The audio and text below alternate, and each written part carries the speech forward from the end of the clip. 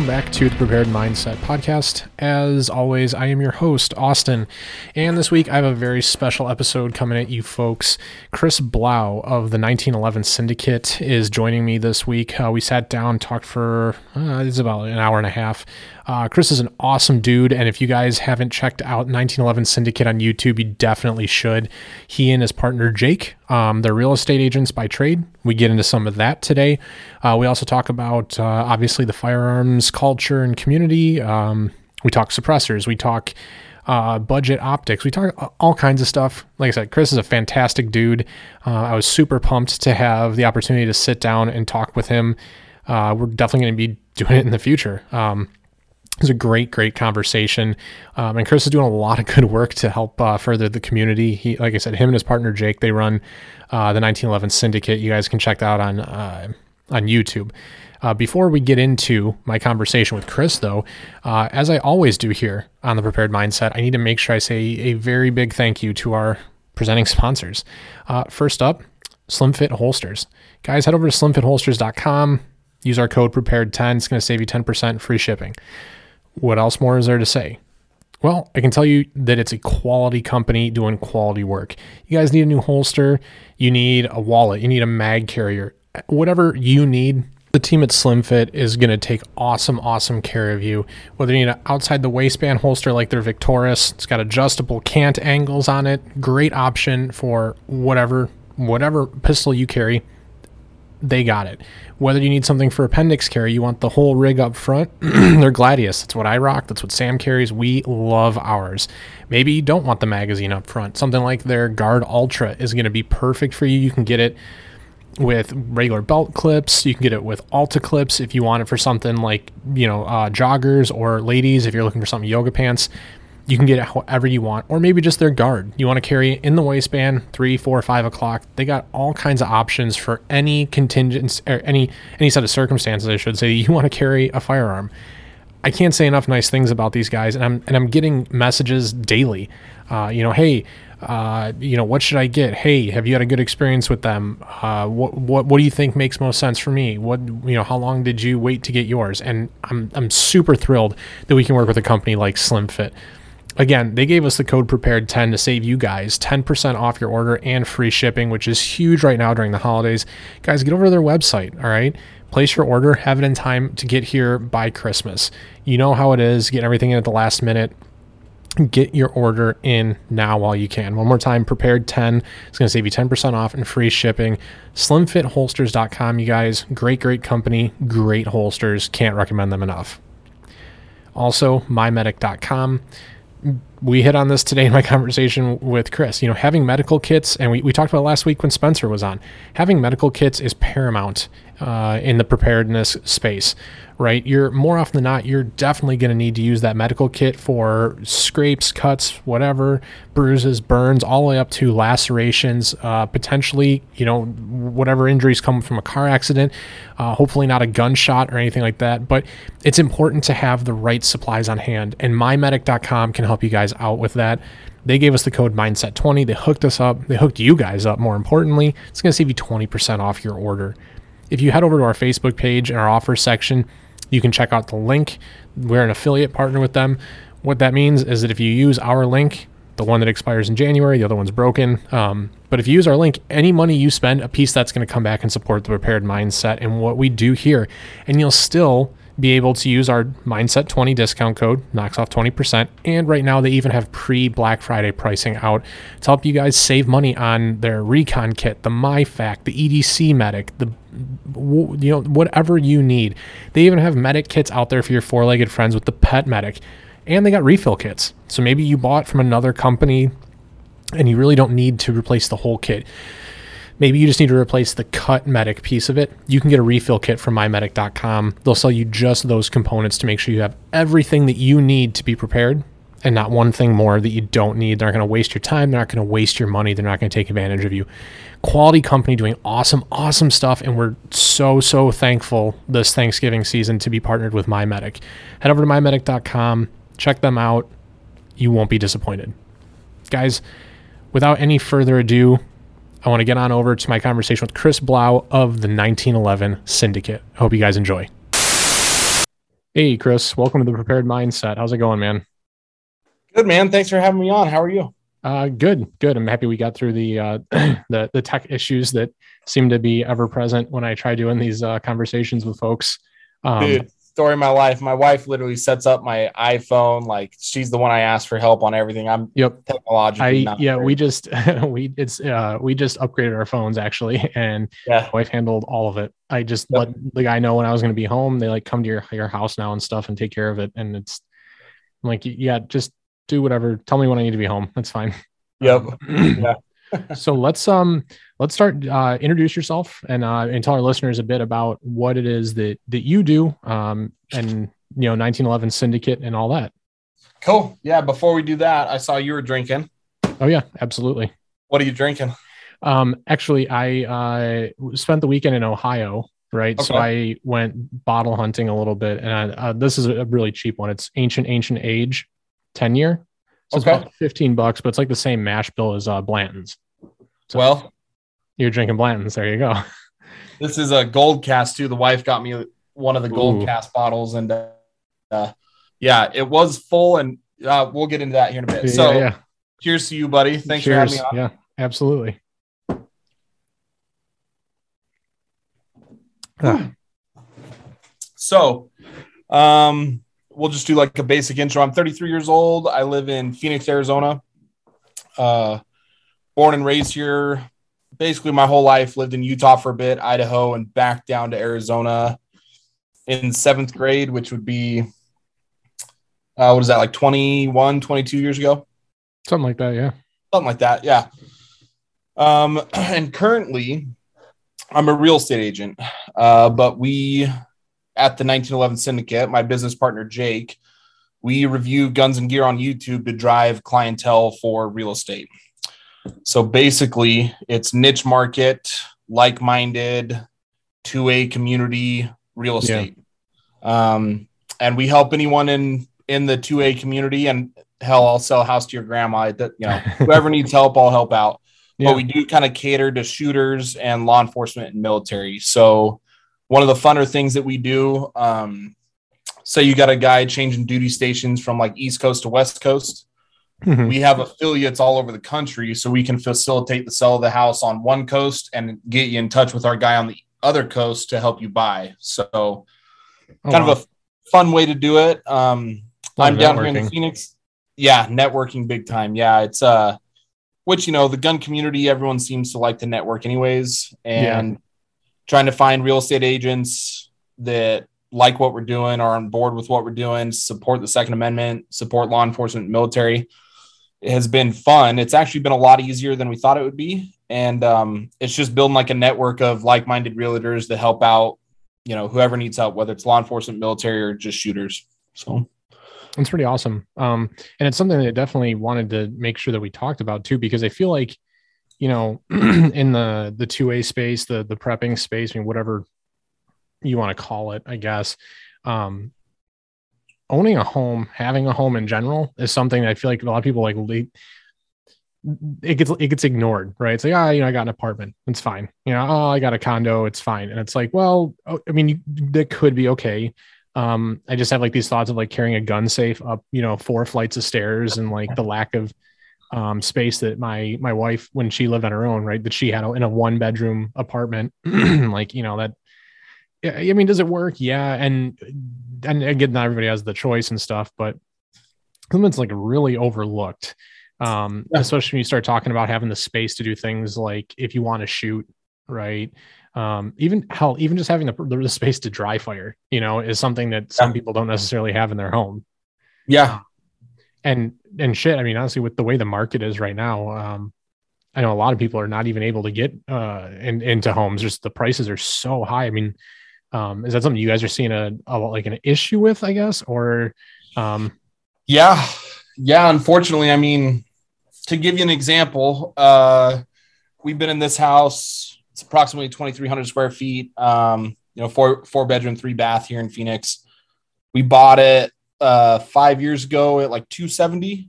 I okay. could sell it now for I bet I could get 700 for it. Wow. I thought I Yeah. was doing good. We bought about the same time. I paid 125. here in Southeast Michigan. Yeah. 1,200 square foot ranch, nothing super special, 3 bedroom, 1.5 bath. And I could probably get around 200 for it right now in the area.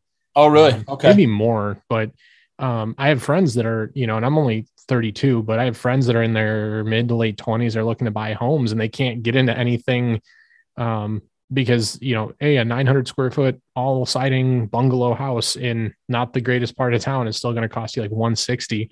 And it's like, dude, I wouldn't pay that for that house. No, you'll never get your money back out of it. Yep. Yeah. Yeah. It's cool because we have equity, right? But we played around with the idea of selling and then getting another house and just kind of working our way up, Yeah. And the problem is trying to buy a house now. There's no inventory. 2, you're going to be paying way more than that house is worth. You're getting that premium price for sure. Yep. And so then we played with the idea of selling and then renting or getting an apartment until the market dips. Mm-hmm. Which would be a nightmare after going from a house back to like an apartment or something. Oh, dude, no, there's just no way. I thought about that too. And I got I have way too much shit, both gun related and otherwise, right? That I'm like, there's just no way. There is no way that I'd be able to make that work for any amount of time. Or let's move back into my parents' house for a little bit. It's like, no, there's not enough alcohol in the world to deal with that. I love my parents, but I have friends that did it. Yeah. They sold a house, moved back in with the in-laws for like 6 months. And I was like, I don't know how you guys do it. Like, well, we just work a lot. Like, so you're never there. Got it. It's basically the only way to deal with that. But, so with what you guys do, you talked a lot about the military and everything. And obviously that's like, those are moves of necessity, things that have to happen. But I guess with the civilian market, do you guys deal a lot in like property that's, spaced out where people can go do things like shooting and do land navigation on their own property, like things like that? Yeah. So that is honestly the downside of how we do this, because everyone in the gun community wants land to shoot on, right? Place to build like a compound or you hear all these things and we are more than happy to facilitate that. The problem involved with that is your budget now goes from like $300,000 for a house, let's say, mm-hmm. to 900, 1.2 mil. And the reason why is because most people want to buy land. So that's a separate loan from your house loan. You then have to develop the land, run power, run water. Mm-hmm. All of this is happening as you have loans out on the land. You're probably taking loans out for other stuff. Like, it just financially is very, very difficult. And I think that's what a lot of people don't understand, because it's really like romantic, really is the word for it. Like, I'm going to have, the thousands of acres of land and I'm going to have my own shooting range and all this stuff. And it's like, okay, I hope you can, but financially, I don't think people really understand everything that goes into it, or even just the fact that, like, if you're going to do a construction loan, right? I want to build a house on this huge, I got this property dirt cheap from my great grandma or something. And I'm going to go build a house up there. And it's like, well, okay, you can, but do you know what is involved with a construction loan? Because it's not just like applying for a mortgage, it's, there's this old ass house up there. We're just going to, reno it. And we're going to get what we call like a renovation loan. It's like, well, I know I looked at doing one of those. I bought my house and they want the bank wants usually like 3 to 5 different estimates on who's going to do the work and everything. It's a huge thing. And it's not, unfortunately, right, it's just not as easy as people would like it to be. Nope. No. And it's that applies to just buying a house in general. I think people have this idea that it's like, well, I just, throw a couple bucks down, get a loan. It'd be easy, right? Yeah. And it's a process, man. You've bought your own house and this is our second one. And even after buying 1 or 2 houses before I got into real estate, I was like, yeah, this seems like an easy process.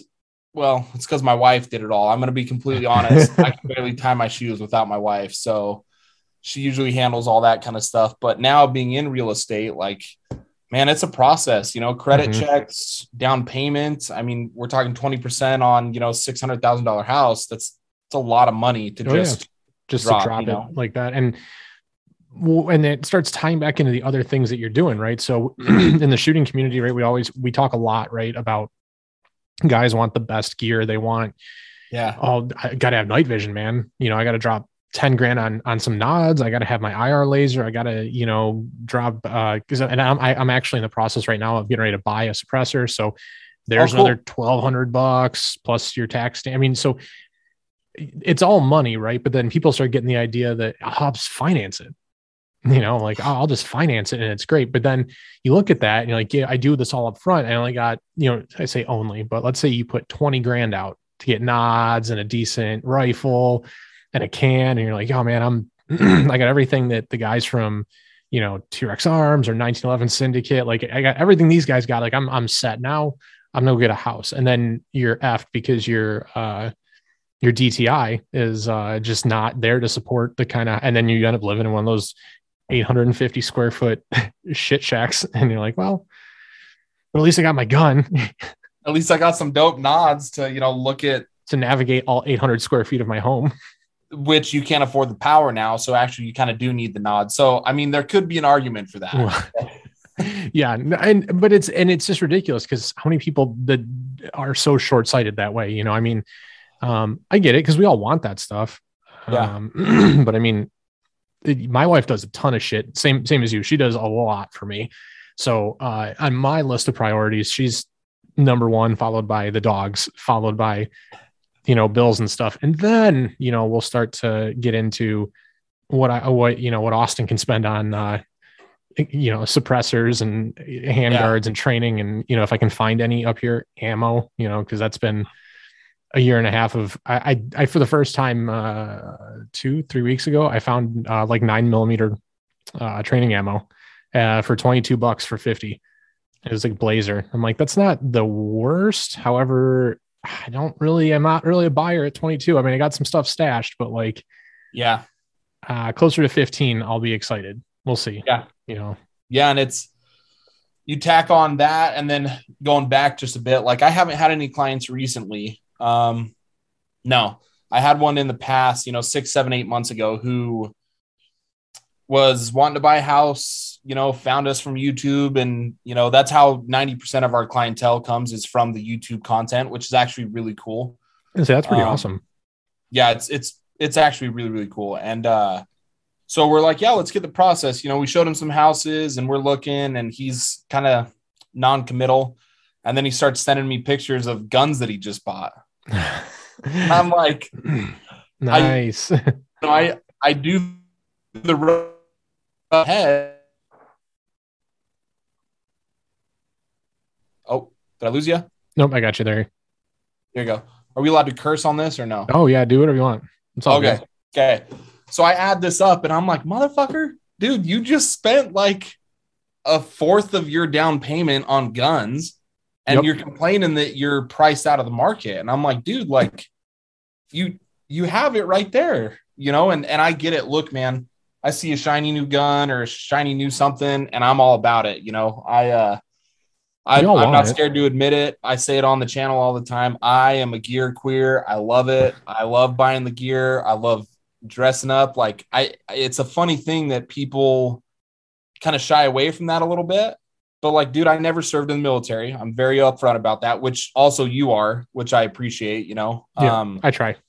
Because I get those all the time. Like I'll post a picture, I get fucking LARPer. Like, all right, I mean, you call me whatever you want, dude. I don't really care. I've never fronted about that. I mean, like, nope. No, never served in the military. I'm not law enforcement. My partner that I do the podcast with, he did.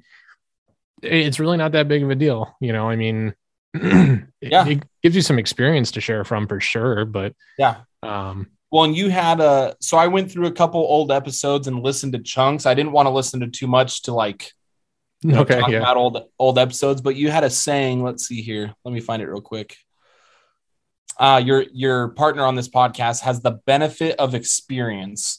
This was like 6 or 7 episodes ago, which like I'll give you credit for. I think that's put perfectly well. I have buddies that are all, infantry all the way to, we had a guy on the channel who was a tier 1 guy out of Fort Bragg. So literally the highest you can go. Nice. Yeah. And like all those dudes are like, yeah, Chris trains and he spends money on it and he travels all around the country training. It's awesome, dude. Like, keep it up, because like that's what dude signed up to do, is to make sure you and I could enjoy those freedoms. Right. But also they also just don't care, man. Like, they're just like, hey, you want to wear the clothes and everything? Like, do it, man. I did it for a job. But at the same time, we all grew up playing Army Man in the woods, right? Right. It all comes from like the same place, so, Yep.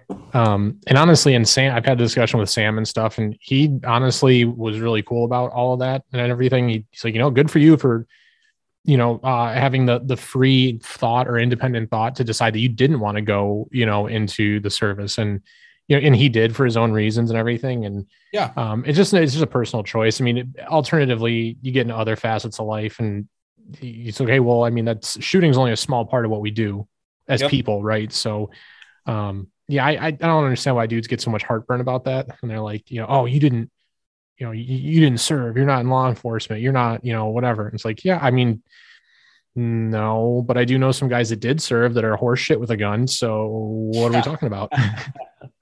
Yeah. And that's, not dogging on the military at all. Anyways, no. 99% of the people that we get from the channel are all positive. I recently did a review on a Scar Heavy, a 17. And I said Rangers were tier 3 special operations. They're tier 2. They also have a tier 1 element to them. So technically, talking to other buddies of mine, 1st, 2nd, 3rd Ranger Battalion all have different jobs, and technically could all be 1, 2, or 3 tiers, right? Mm-hmm. Anyways, long story short, this guy was giving me grief on it, and I'm like, bro, 1, I'm sorry you're getting so upset about a very small mistake. Yeah. 2, like, dude, it's just not worth it, man. Like, I mean, what's the point? What do you think you're going to accomplish, right, by chasing this issue? I mean, you want to correct it, point it out. I mean, move on. Yep. That's really it. And I think we're starting to get in the community, I think, my opinion, to move in the right direction on a lot of those things. You start to see a lot less of the toxic, toxic bullshit, right? Yeah. And a lot more of dudes trying to just help each other. Like, hey, man, you got the gear and everything. Like, that's good, but it's not.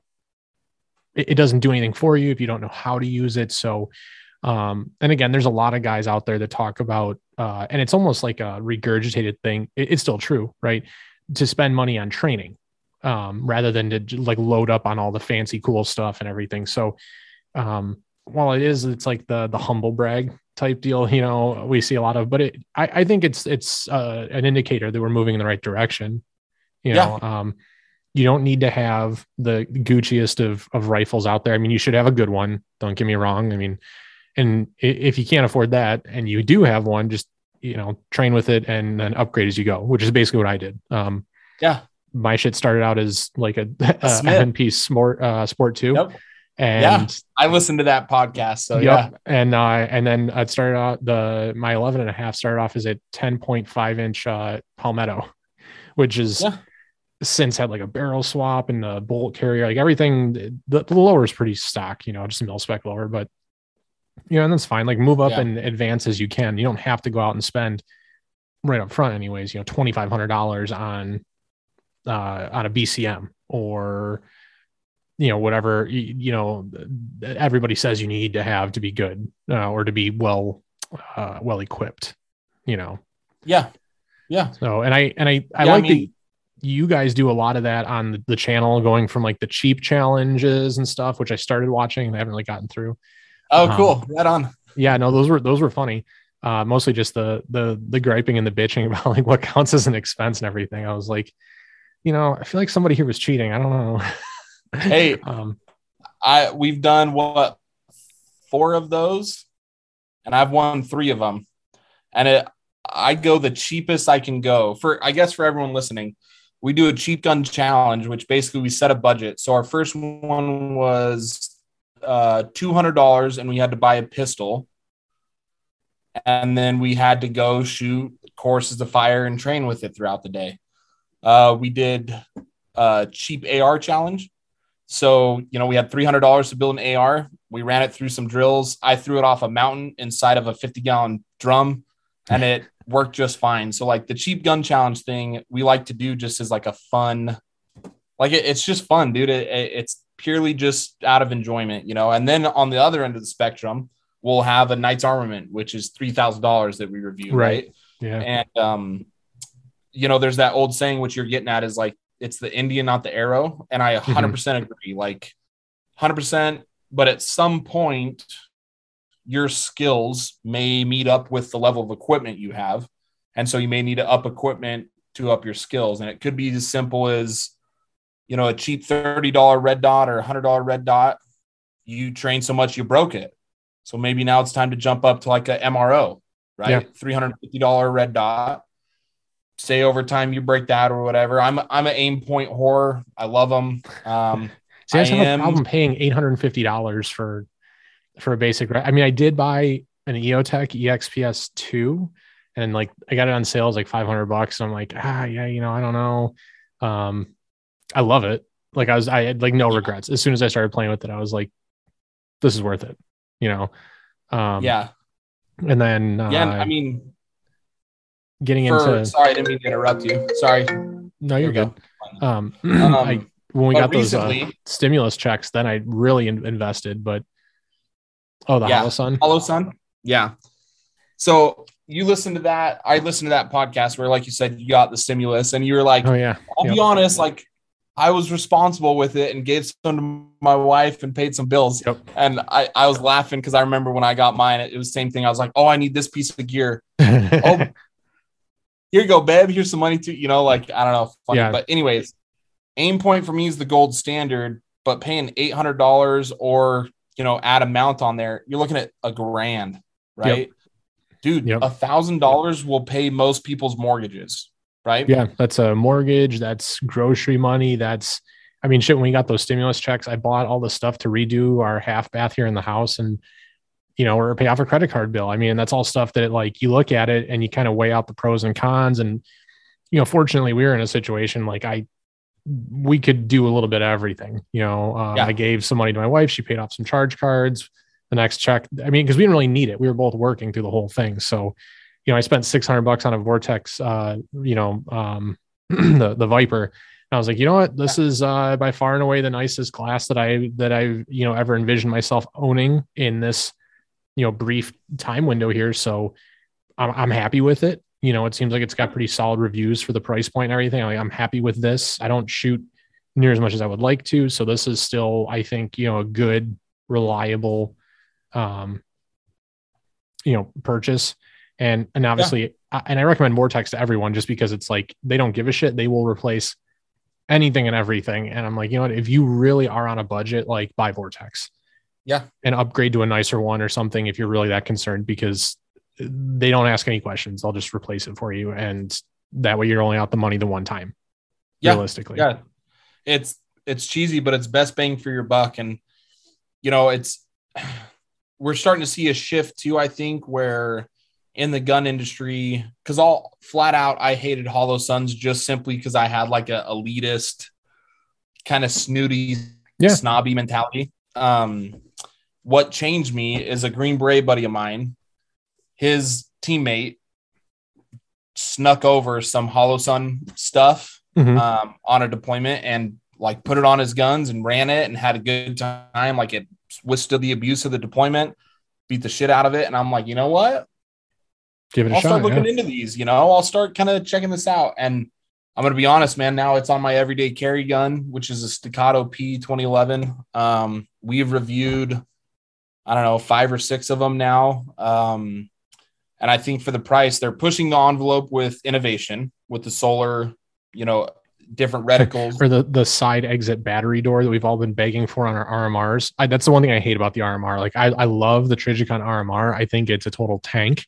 Yeah. And for $400, I don't think that's $450, whatever. I don't think that's awful. You're gonna pay that for a Delta Point Pro anyway, right? So I don't think that's awful. It sucks that you have to take the whole optic off the gun to change that battery, and then you put it back together. You got to read zero, or at least check your zero, which for me is a process. I suck at zeroing and I hate doing it.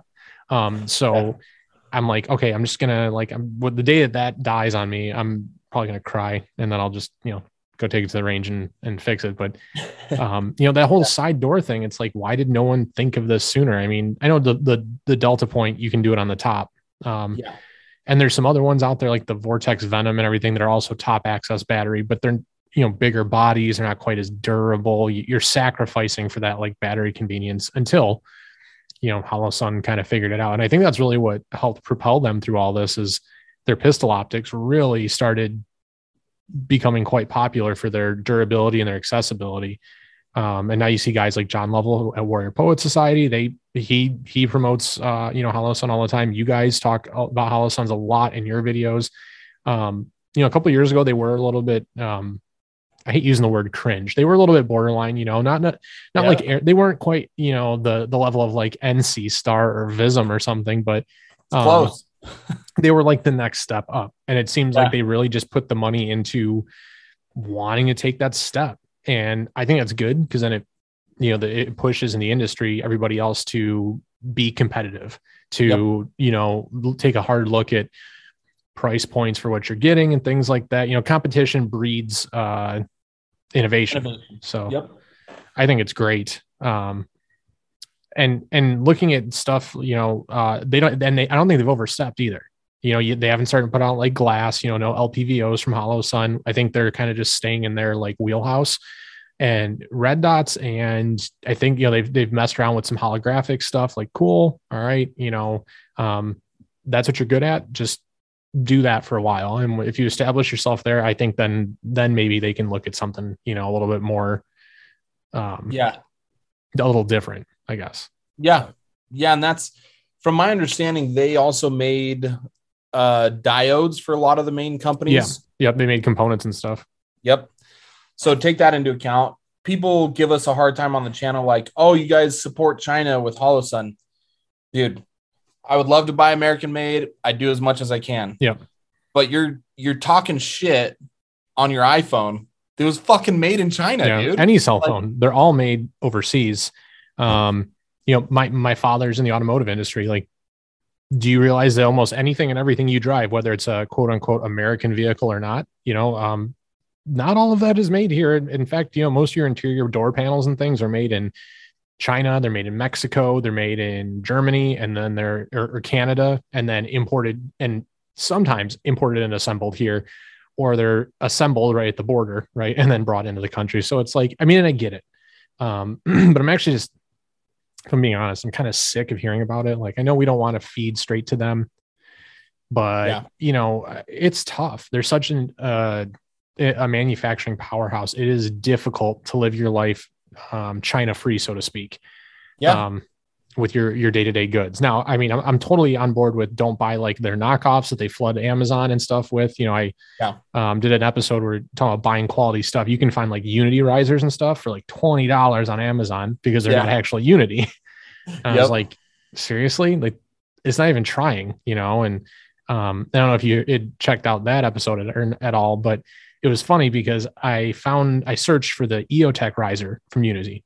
And I found the Unity one for like $86 or something. And then like 4 items below it was the knockoff Chinese one that was tagged as like Amazon's best or best choice or whatever. And it's like, it's the fake one. Like, what the fuck? Seriously? Like, you're an American company, motherfucker. So, I get it. Buy American when you can. Yeah, it costs more, but you definitely get typically you get better quality. Yeah. Yeah. And that's, it's one thing we hear a lot about it because, with the way we do reviews, like, I talked to 5 different companies today, from ammo companies to kit companies to an optics company. Right. That's awesome. Yeah. We got some really, really cool stuff kind of coming up here. And same thing, like one of them was talking about apparels and shirts, and to get a 100% American made shirt, because usually companies import it and then screen print here. Yep. To get 100% American made, your shirt is going up an extra $15, $20 all day. Just for made here. And that's if you can get a hold of them right now. Cause I have a good friend that's been on a couple of times that runs a screen printing company. And he straight up told me, he's like, honestly, you want me to get you 25 black t-shirts right now? Just like, not like, we're not even talking like the Under Armour ones or whatever, like regular, just cheapo, like it was a Gildan or Hanes or something, whatever. He's like, I can't, these companies will say they have, 75 shirts in stock, and that's 75 shirts across like all 30 of their warehouses nationwide, Gee. because with the shipping and COVID and all these ships that are anchored off the coast and all that stuff. He's like, I can get you the good stuff but it's going to cost you $45 a shirt because it's going to be Carhartt. And who the hell wants to pay that if you're ordering, 100 shirts? No one's going to do that, So Yeah. it's, you do it where you can, you buy American when you can, you support American when you can. It's just, it does get a little bit difficult, and it doesn't necessarily surprise me to hear that you guys get a lot of grief about that, but yeah. People just need to, I think, put it in perspective. Yeah. Not everything can be made here. I know we're kind of working towards that, or we would like to, some of us anyway. Previous administration was. Yeah, exactly. So with requests like that and everything, what do you guys get the most of? Talking about the YouTube videos and everything, I guess, do you just have like a flow chart or something? You're like, yeah, we got 30 of this request, so that's what's coming next. But then, we got 25 of this one. I mean, how do you guys, I'm sure you get a ton of, input and requests.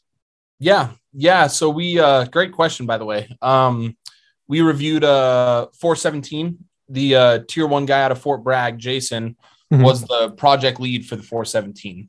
So we had him out, and it's a piston driven AR. The reason why I bring this up, I'll get to the point, is so from then on, we got a bunch of requests for the PWS piston driven guns, POF guns. It's funny that you bring up POF, because I think I just finished John Norris's book, Hidden War, and I think POF is what they used for their I'm pretty sure anyways was what they used for their 308 game warden rifles. It is. I was like, it is. It's pretty fucking badass. Yeah, great book. I haven't read it, but I know who John is and listen to all the podcasts that he's on.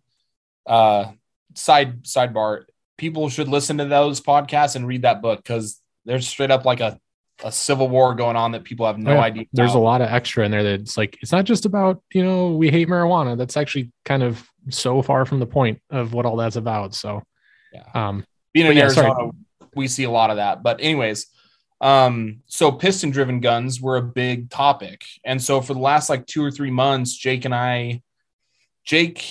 my business partner, everything that we have going on, the whole reason I'm part of this is because of him. It's all his idea and his brainchild. I give little tidbits here and there, but he is a straight up psychopath, like one of the most type A individuals I know, to the point where he has flow charts for all of that stuff. Like, hey, I doubt he has the count of how many piston driven guns we got requested, but he has some sort of master list where, he tracks all that data. Yeah. A, B, C, D, and so we kind of build content off of that. Right now, we had a big call and planned out basically the next like 3 months of content.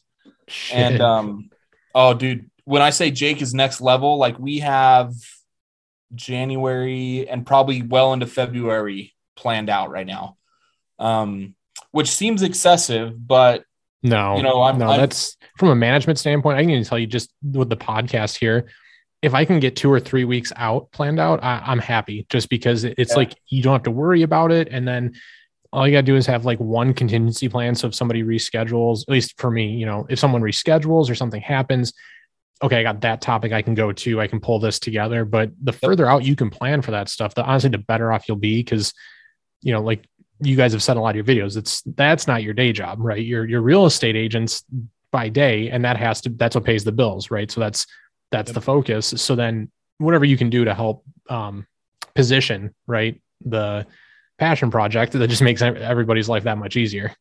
Yep.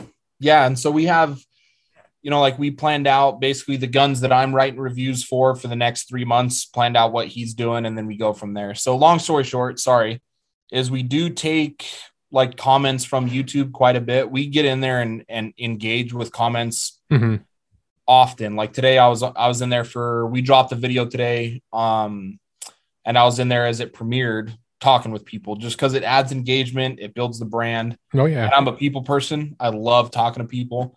But we'll pull comments like, hey, on this video for the Scar, we saw a lot of, people suggest the HK 417. So might be coming down the pipe. But Yeah. we try to kind of listen to what people want to see. And then also, like, Jake and I 2-3 months ago, we're talking about direct thread suppressor versus QD suppressor. Yeah. And See, we and were like, that's something I think a lot of people ask about. And because you talk about, it gets into so many other just issues, reliability and point of impact shifts and stuff. And it's like, and suppressors are cool. Who doesn't love fucking, watching suppressors? And like I said, I'm getting ready to buy one. So, yeah. Well, let's give me 1 second. I'll grab it. Yeah, no, I mean, and while you're grabbing that, just, I think it's some of that stuff, looking at suppressors and things that, things that are larger purchases, that people, really sweat over and really like stress over. They want to like, or at least if they're like me, right? Like I absorb as much content as I can on that stuff. Cause I'm like, fuck, I don't want to fuck this up. I don't want to fuck this up. Like, like I'm looking at the Sandman Dead Air S was kind of what I was looking at. Originally, I was thinking a Surefire. Surefire, I think, just gets a lot of love just because it is Surefire, and it's not that it's bad. Obviously, it's not bad. But after looking at like the lockup system and the QD that Dead Air has and everything, like I like it, most of my guns are 5.56. I do have a 6.5 Creedmoor bolt gun. So I think if I go with the S, then I'll still be able to use it on the Creedmoor and the 5.56. And, I think it's like that happy compromise, so to speak. Definitely a far sight better than the Yankee Hill that I was looking at when I originally started, like down this path of what I did, not to get too far from the point, is I used to disc golf. My brother got me into it and everything. Ton of fun. Fucking hate it. Now, really? No, fuck that. So anyways, with all the shipping problems, a lot of those discs are made overseas. So, I have a buddy who's like a semi-professionally sponsored player and everything who runs an auction page on Facebook. Okay. So I've been auctioning off all these discs that I have. Cause I'm very like obsessive about stuff. So when I got into disc golfing, I was like, I spent a bunch of money on it. I need all this shit. Yeah. So I am about halfway through selling all the stuff I have, and I'm almost about $1,200. Perfect. So, and that way, and my wife is totally cool about it. She would go buy a suppressor, do what you want, but I'm the one that sweats about, spending the money. So I'm like, this way I can liquidate my assets with not touching my savings account and go out and buy the suppressor. And I was originally thinking like, oh, it's going to take forever. I'll have to get like a Yankee Hill, so I have to wait forever. And it didn't. I've only been doing this for almost 2 months of selling these discs and stuff. And I think this coming Friday is because I'm off work, so I'll have the time to go to the silencer shop kiosk and everything. I'm going to go with the Sandman S, and then stew and brood for 6 to 12 months while I wait for my fucking tax stamp. Right? Fucking Uncle Sam, dude. That's Sucks. what and I'm the same way. So I sweat about spending the money. My wife Megan is always like, you've been looking at this gun thing for 6 months and you won't shut up about it. Yep. Shut the fuck up and just go do it. Yep. Like, no, you don't understand. Dude, Sandman S, great option. And, writing this review. So we have a Helios QD tie right here on a Dead Air chemo mount. So this is Dead Air mount. And then underneath it would be the Dead Air brake. Right. Then we have both 16-inch guns. Don't let that fall. We got a Knight's Armament with direct thread Helios tie, but direct thread. So no mounts, no nothing, right? Yep. And these are basically the two kind of cans that I'm writing this review on. And I used to be all QD because ease of use and, the 30 different reasons, right? Yeah. After writing this review, and then Bobby, the owner of CGS, has been incredibly kind to Jake and I and gone above and beyond for us for literally since we started. Like, I don't know why that guy likes us. He does. And so I called him and talked to him for probably an hour yesterday about the differences. Mm-hmm. And man, he kind of sold me on direct thread, dude. Like, he absolutely hates QD. He says it's the worst thing to ever happen to the gun industry. I'm exaggerating. But he's hates it to the point where they won't make QD stuff because he's like, there's 200 different QD systems.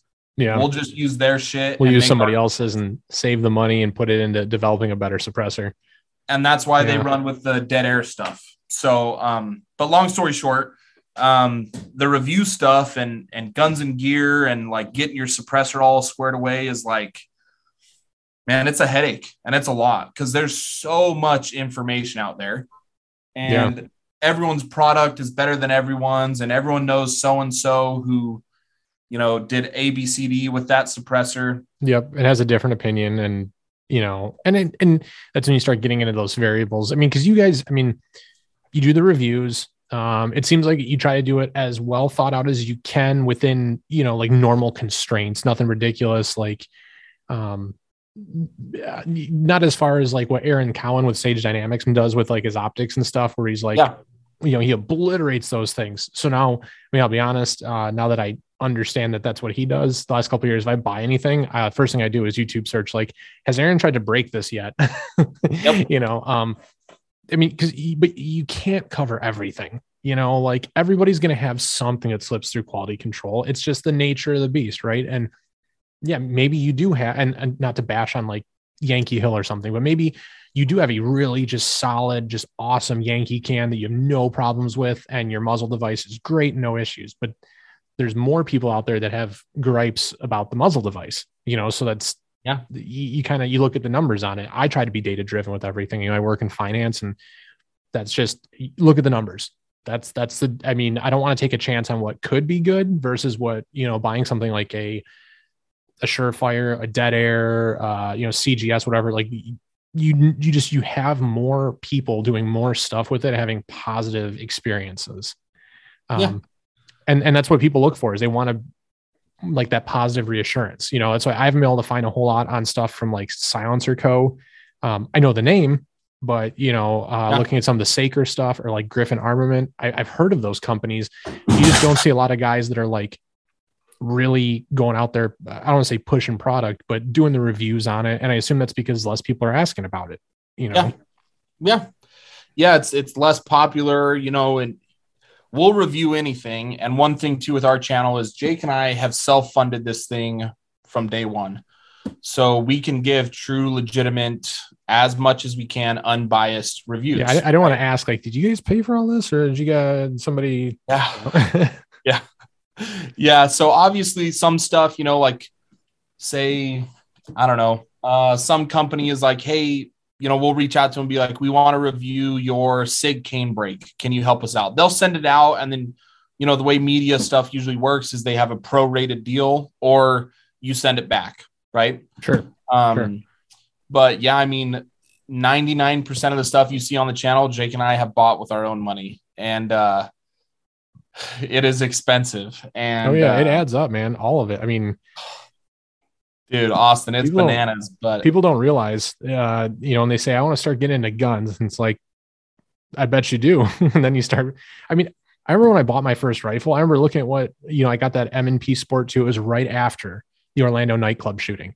And I bought it because at that point I had a M&P Shield was my first gun. And then I bought a full size M&P because I saw the Chris Costa ATEI video. Like, I was like, dude, this is badass. I want to have one. Yep. Kind of regretted it later because I was like, I should just bought a Glock, you know? Yeah. But I mean, like, okay, cool. So I had kind of had it in the back of my mind, you know, I was like, all right, I want a rifle. I can't justify it because like me and my twin brother just moved out and everything. And we wound up just, pardon the pun, we wound up just pulling the trigger on it because we were really afraid that after that nightclub shooting that Obama at the time was going to ban AR-15s. And I'm like, you know what, neither of us really have the money right now. We'll just put on our credit cards. The local Field and Stream, where we had a buddy that worked there, we were going to go buy the Ruger 5.56 rifles. Yeah. Like, all right, we're going to go right after work. They're on sale for $500 a piece. We're going to go get them. And we got there and he's like, yeah, no, dude, we fucking sold out.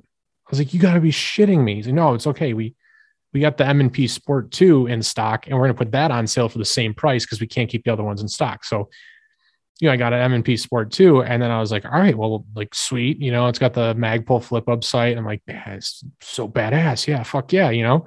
And then I was like, all right, you know, looking at red dot videos, and I started realizing, like, holy shit, my optic would cost me more than this fucking rifle did. Yeah. Like, who the fuck has money for this? And for a while, I was one of those guys that was like, I'm going to like crack the code and find that like super reliable budget red dot that, and it doesn't really exist. Like it does to an extent, but it's like, it doesn't, you're not going to find a $50 red dot that is going to be what you want it to be, you just won't. You can look and, maybe get it secondhand from somebody. You got like a buddy or something. It's like, hey, gently used and you trust him. Maybe. Maybe. But that's why I tell anybody that starts getting into like, a handgun's one thing. You can learn how to run irons. You can be decent with that. And you don't have to get into all this. But if you want to get into a good rifle, and I use the term good relatively, not just a piece of crap, DPMS Panther or something from your local Dunham's or when Dick's used to sell rifle, get something halfway decent. Like and I know T-Rex Arms did a video about trying to buy it for like $1,000 and stuff. And it's like, you really, you got to understand you're getting what you pay for, and that there's not a whole lot of immediate appreciation unless you just got some deep pockets. Yeah. And if you do, hey man, fucking good for you. I 110% support you going out and spending $5,000 at once to get what you want. I think you should definitely do that if you can, but you got to spend the money. Got to spend the money. And, Smiths get a bad rap or because it's an entry-level rifle. Like, this is one thing that me, Jake, my business partner, and Jeff from RDR Kydex, if you're familiar with RDR. Yeah. He just started following you today, right? Yeah, he did. Yeah. I've seen Jeff's stuff for a while, and he does good work, man. Yeah, Jeff's awesome. Me and him kind of fight like brothers. He's the villain in some of the gun stuff that we do. Yeah, the last one, it looked like, the cheap AR challenge. He's like, somebody sold this to me for $300. And I was like, there ain't no fucking way you got that gun for $300. He did, but it was because it was a bro deal, and the guy probably bought it back from it. Yeah. Anyways, again, cheating occurs. I'm the only one that follows the rules, and I've won 3 times in a row. So anyways, but Jake and I were talking about that quality, kind of happy median. And at the end of the day, you need a gun. And people may disagree with this, and that's fine. But a hard day on the range, or like, say you take a 3-day training course, right? Yep. We shoot 800 to 1,000 rounds with that. You're getting down on the ground, shooting around cover, whatever. If your guns, pistol or rifle, can withstand a hard 3 days in training or a hard 1 day at the range of like 500 rounds, as long as you clean and maintain it, that same rifle in a oh shit scenario where you may have to shoot 5 to 20 rounds, I hate the saying, but it's going to be just as good as my $3,000 Knight's armament, right? Because I need it for this intended end use, right? People get into the apocalypse argument, which is different from this. But I have a BCM that I bought for $1,300 back when they were $1,300. That gun has 24,000 rounds through it. And I'm probably being conservative. I shot in 1 year probably about 15,000 through that rifle. Jesus. Oh, dude. It was 2017. I trained in like 8 states with like 9 different instructors. Like it was a crazy year. That's the dream, man. That's the dream. Oh, dude. I'm still paying off that credit card, so don't make that your dream, dude. Yeah. I'm no good point. Yeah. I'm not, but you know what I'm saying. Yeah. Like it was rough. I went a little crazy. Yeah. But what I'm getting at with all this is that rifle for $1,300 performed better than my new Knight's armament. I bought a new Knight's, and out of the box, it would not run. Really? That's a $3,000 rifle that didn't shoot out of the box, which is a hard pill to swallow. Yeah. What I'm getting at with all this is most people get it, into the weeds with that. And it's like, well, I know if I ever got it in a shooting with my staccato, what average shooting is 8 to 12 rounds from something both around, parties. Yeah. Total, usually statistically anyway. Yeah. Statistically. And then some people will say, well, we're not going with averages. Like, look, dude, I'm not in Afghanistan. I'm going to get groceries at Trader Joe's, man. Like, but that gun will run. I've shot 500 rounds in 1 day with no issues. So I know it's good for at least 500, let alone 12, Yeah. So that's where, as shooters and people with guns and gear, and I love all the Gucci stuff, trust me. But like at the end of the day, that gun needs to just perform, a hard day Yeah. at the range. Well, and I think that even just speaks to knowing your gear, right? Knowing limitations and that it actually will perform. Because while that staccato will run, it'll do everything you need to do. So will a Glock that costs less than half of it. I mean, I've only taken one class so far, ever. And it was in August. It was a carbine 2 course, and it was great. Awesome time, great instructor. What's that? With who? It was through Ann Arbor Arms here in Michigan. Robbie Torres was the head instructor there. Solid dude, really enjoyed the class. But I did an episode talking about the class, and I kind of felt bad because I felt like I was kind of ragging on the one guy who just had issue after issue. And he had a super nice dude. His name was Dana. He had a nice rifle. I think I can't remember the BD Defense or something like that. It was like a 10.5 or 11.5 inch gun. He had a can on it and everything, like solid. I mean, dude knows how to shoot and everything, but I don't know if he was just borrowing the suppressor from them, like while it's in a suppressor jail or whatever. But he went to go run our first drill, which was just like a ready up, understanding height over bore and stuff. And was having ejection issues because he didn't have a heavy enough buffer spring, So once one of the guys in the class that talked to him was like, hey man, I got an extra spring here. Swap this off. Here's an H2 buffer. Cool. Then no problems. And then poor guy, like an hour and a half later, his safety selector broke. And then he had to have that fixed. So he actually packed a second rifle with him. So he went to go pull that out. It didn't have a force forward on it. And like, we got to the end of class, we're running like, not really like competition sequences, but just like a course of fire type drill. And, everyone's talking shit, right? It's the end of the class. We're running the timer and stuff, having a good time. And he's like, yeah, I'm going to do it, fuck you, whatever. And, case of beer, all that. And he gets that starting line buzzer goes off and just click because his bolt wasn't seated all the way forward. And it's like, poor guy, man. But I mean, it shows you, you need to understand your gear. You need to understand what your limitations are. Like I had, I think 2 issues that day, and they were both magazines. Like one was just, I just had to, tap rack, and then one double feed at the beginning of the class, both just magazine issues. And mine, again, it's like half Palmetto parts, so understanding, how that all works together is a big part of it. You don't need to necessarily have the name brand shit. Would I like to? Yes. Will I eventually? Yes. But I think it's important that people realize like, it's not a slight that you don't have the extra expensive stuff. I think it kind of needs to be tempered with, okay, now don't go out and buy 7 more guns that are of equal quality. Save up and buy one gun that is of that, greater quality that you're trying to achieve, and just be happy with that. I never really did understand. Some guys are like, oh, I got a 9mm. Now I need to buy a 40. I need to buy a 45. I'm like, why? I mean, like, if you really want to, cool, man, like more guns is great. I personally hate 40, and I own one 45, and that's just because it's a 1911. And I feel like as an American, you should own a 1911. It's America's gun, and you should have one. And 2 World Wars.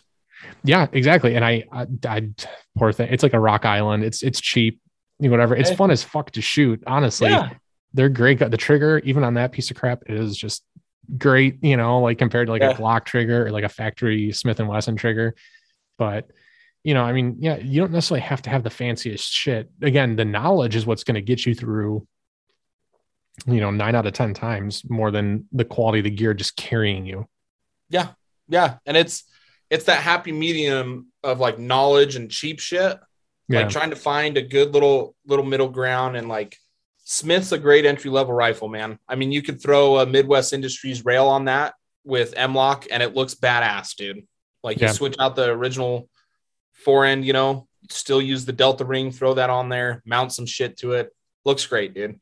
Colt 6920s, back in the day, old school 6920s, dude, look up torture tests on those guns someday. They ran forever. That shit would catch on fire and they'd still put a mag in and pull the trigger. Like great rifles for $600, $700, $800. Now, can you say, is that something you guys are going to be doing in the future now that Colt is no longer owned by CZ? Because I've heard, and I don't know, I haven't really talked to anybody that shot one, but I've heard that since the acquisition, whatever you want to call it, that the Colt reliability has not exactly been there. There have been issues with the AR platform stuff, and I think I read somewhere that because they released the Python, right, and I heard that had issues as well. Yeah, I can't speak to any of that. I just assumed out the gate, CZ makes great guns, but when you're a subsidiary and buy out a big company, like logistically, it probably becomes very tough. Man, I don't want to speak out of turn, but I don't know anything about those issues, but I am not surprised if there's issues that occur. Because again, they acquired this giant monster of a company. They're going to do shit their way because they probably think it's better, which some stuff may be better, which is why CZ is operating, in the black and doing real well. Yeah. But don't take away that component that got Colt into the game with the reliability. Well, right. And on things like revolvers and ARs, which CZ semi-automatic pistols is where they made their bread and butter, Yep. At least to the best of my knowledge, they never really did an AR platform rifle. I know the Bren and everything, but it's different.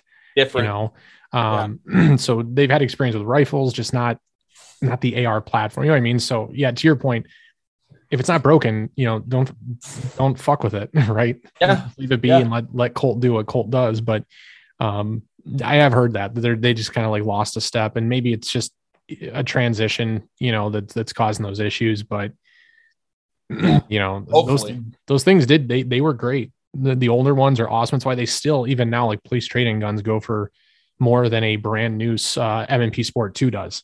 Yeah. Because it's like, well, yeah, I mean, it's going to keep going. You're going to get what you're asking for it. And that's where that happy median is too. Cause there's like entry level guns. Like there's a company out of Texas. I remember the name. I don't know if we want to say it. I don't want to get any heat or anything, but like a full AR is like $400. And people are stoked on that. And I'm like, bro, I'm going to be completely honest. Like a $400 AR, like what corners are they cutting to get you start to ask questions like, all right, where did you save that $300 everyone else is charging? Like, yep. I mean, a sale's a sale, but if your MSRP is for like, is it a polymer lower? Because those blow up. Right. Or are you just using, cheap, shitty pot metal on your internals or what? You know what I mean? Like it has to come from somewhere, and again, I think it's just like the financial side we were talking about earlier. People don't really, they just see the face value for what it is. And they're like, fuck yeah, that's for me. It's like, yeah, but you don't really understand what you're getting yourself into here, because then again, that $400 rifle turns itself into a $1,700 rifle when it blows up and you have to replace it with something decent, Yeah. And it's like, you kind of should just maybe saved your money a little bit, bought something a little bit better. Yeah. Yeah. And so then my brain goes the other route too, where, I shoot probably far more than your average shooter, but that's because of YouTube and all that stuff. Yeah. Even when I got into guns, I like went full bore and I dedicated, like I would live in poverty so I could train just because I just fell in love with it, just loved it. And so then the argument too is, those entry level things, the head armor for psionics back in the day told me this. He's like, what if your budget build that you're like, yeah, I just train with it and it's good for training. What if you take a wrong turn coming home from the range and then that gun turns into the gun you actually need to like save your life with? Mm-hmm. He's like, well, then you might be happier or peace of mind wise knowing, hey, I spent that extra $200-$300 on a quality gun that has a good track record.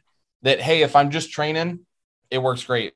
But in the off chance that there's civil unrest, which we all saw, not so much of an off chance anymore. It's more of like a when is it going to happen type deal. Yeah, unfortunately, it's not if, it's when. And heaven forbid that happens. I think when we first get into training, everyone's like, at least me, I was like, dude, I'd want to maybe test my skills, like get zombie apocalypse coming. You talk to guys that deploy and actually got in gunfights. That's the last thing I want to do, man. Like, heaven forbid I ever have to do that. But that's why we train and we're prepared and get gear that we know we can depend our life on. So if that happens, we're ready for it. So right. heaven forbid. And Heaven forbid. That's the kind of thing that always just kills me, because you always get those people that either they aren't necessarily malicious and just don't know and understand, or the people that are just straight up anti-gun and I've gotten it before. Why do you think you need to carry a gun? Or you must want to go out and shoot somebody, or you're planning on going out and shooting someone because you left the house with a gun. Like I had a buddy that was talking to me about the Rittenhouse case, and he's a good dude, solid guy and everything. And I knew where he was coming from. He's well, the kid went out there with a rifle, with an AR-15. He's like, I'm going hunting. I have a gun. I'm planning to shoot deer. If he was going out there with a rifle, he's planning to shoot someone. I'm like, I get what you're trying to say, man. I understand, but that you can't think that way, because then it's almost like you start getting in that Minority Report shit with Tom, that movie with Tom Cruise, where it's like, well, anybody with a gun is, by that logic, you have intent to go use it. So we can prosecute, right? You don't have to do anything. You just have to step out of the house with it. You're just starting to get into a real, nasty kind of, yeah. So, I get why people think that, and I think it's because in general, not necessarily this guy I was talking with, but, people that just don't know firearms, it's like a fear thing. It's the media and them being really good at pushing disinformation. And it's, you just don't know. So you kind of go with the herd mentality, which unfortunately right now is just to blame the firearms. They're the issue. And it's like, well, no, I mean, I had a coworker talk to me about it. I go, I don't treat my firearm when I leave the house. I don't treat it as a weapon. To me, it's not a sword. To me, it's a shield.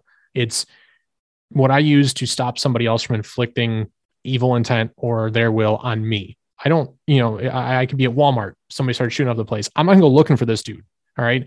My job is to get my wife and myself out of there, or whoever I'm with. That's the priority. It's not that, vigilantism or anything like that. It's weird that that's the perception, is like, oh, you want to go out, you want to get in gunfights, you want to get in engagements or whatever. And it's like, no, man, I'm scared as shit to ever have to even pull out that firearm and think about it, and then people, well, then why do you have it? Like the same reason you have insurance on your car, just in case, pretty much. I mean, really. Yeah. I got a fire extinguisher in the house, not because I'm planning on setting my house on fire. Exactly. But because shit happens, Well, and help is 10 to 15 minutes away. And so I worked in a gun shop at the height of COVID, like, liberals, conservatives, everyone's buying guns. Right. And, this lady comes in and she's like, been anti-gun my whole life. Never allowed my husband to buy a gun, which right there is a red flag. Like, I don't do things because my wife doesn't want me to. I do it out of respect for her, but I'll do whatever the hell I want, just like she will, because we're adults, Yeah, and we'll may work it reap out. the consequences afterwards, but you get what I'm getting at. Yeah. And she's like, you need to convince me that we need a gun today. And I was like, ooh, wrong guy, because I'm not going to do that. I'm going to present facts to you, and you make your choice. And the example I gave her, very petite woman. She's probably 5'1", 5'2", 100 pounds. Mm-hmm. I'm 6'4" and 280. So I said, I break into your house, and I don't mean to get, maybe too aggressive with you, but I will rape and murder you within 8 minutes, steal all your shit, and cops are still 4 minutes out. So like, what evens the odds between someone your size and someone my size? And she's like, well, a gun. And I'm like, say that louder. Say it louder. Like, here we are. Yeah.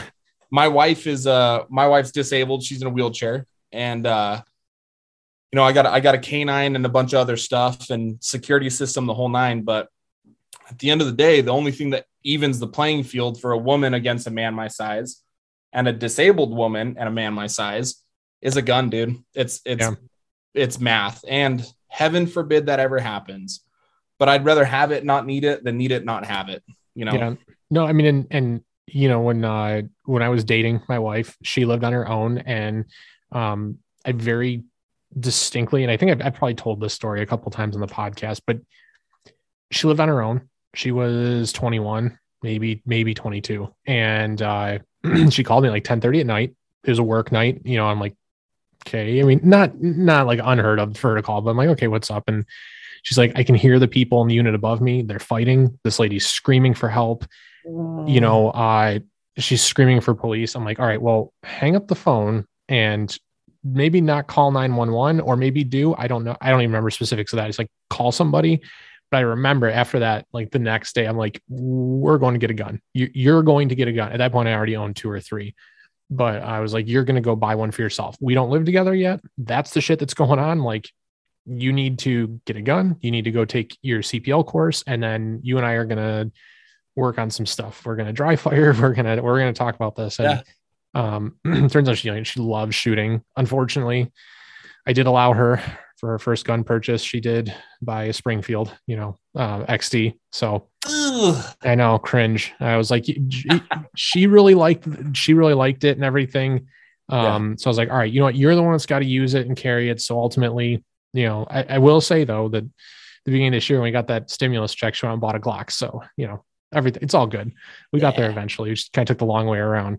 Hey, all good. But I mean, realistically, people that don't have a gun or have never wanted to have one because they think that they're somehow above it. It's like, it's got a lot less to do with personal character than you might think. It really comes down to some simple physics. And that, my wife, we've had some pretty in-depth talks. She doesn't feel she could live with herself, even if a bad guy broke in and she shot and killed him. Yeah. And that's fine. Hey, that's a bummer for me. I'll find another wife. It'll work out. It'll be all right. But, I'm like, the option is here if you want it.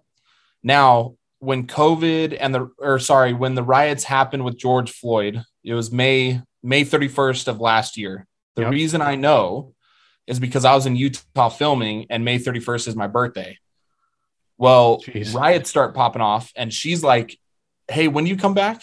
And I'm like, in like 2 or 3 days. And she's like, no, you're coming back tonight. And I was like, okay, like we'll make it happen. So we literally filmed from like 6 a.m. to 6 p.m. I drove in my truck and got to Phoenix at 6 a.m. the following day. So, after that, she's been like, hey, I should probably go shooting with you here and there. I should probably know, how to do this and that. And then we just got a little corgi puppy during COVID. Oh, nice. Yeah. COVID pup. And, I have a Malinois. She's bite trained, works around firearms, the whole 9. But we got this little corgi puppy. And I was like, imagine if people were trying to kill the puppy. Like, she's like, oh, I'll fucking kill him. I'm like, have you ever seen the movie John Wick? Yeah. Exactly. So, and it's everyone's, I have liberal friends that don't understand the gun thing, don't understand why I'm into it, which is fine.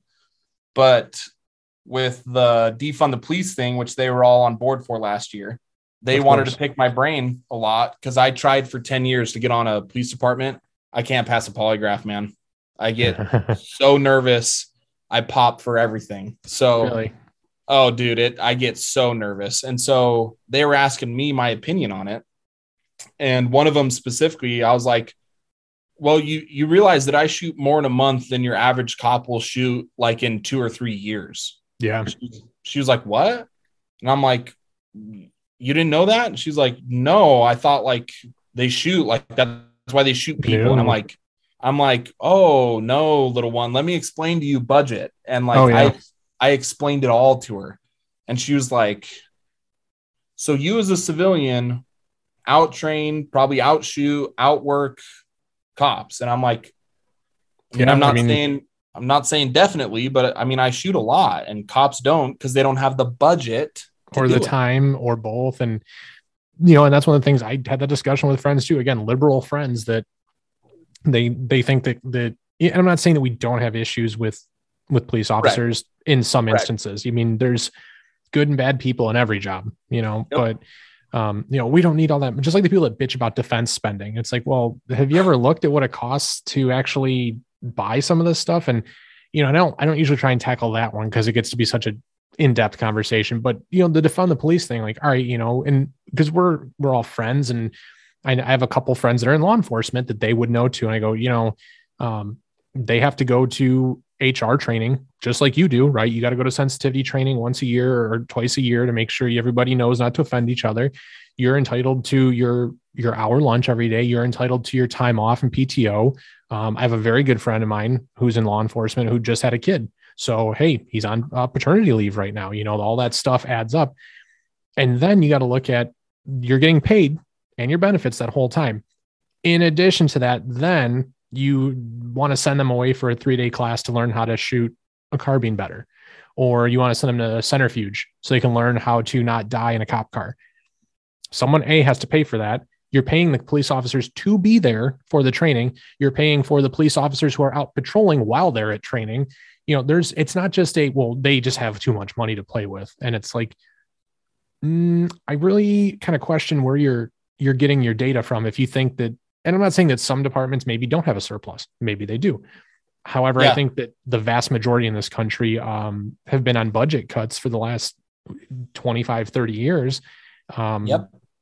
Basically, since we got into the Clinton administration, they started kind of cutting back on, gun control, policies. They started cutting back on all these public services, other than, obviously giving out more free money every year. But, it's like you put it in perspective. There's a lot of everyday Joes that shoot more than most police officers.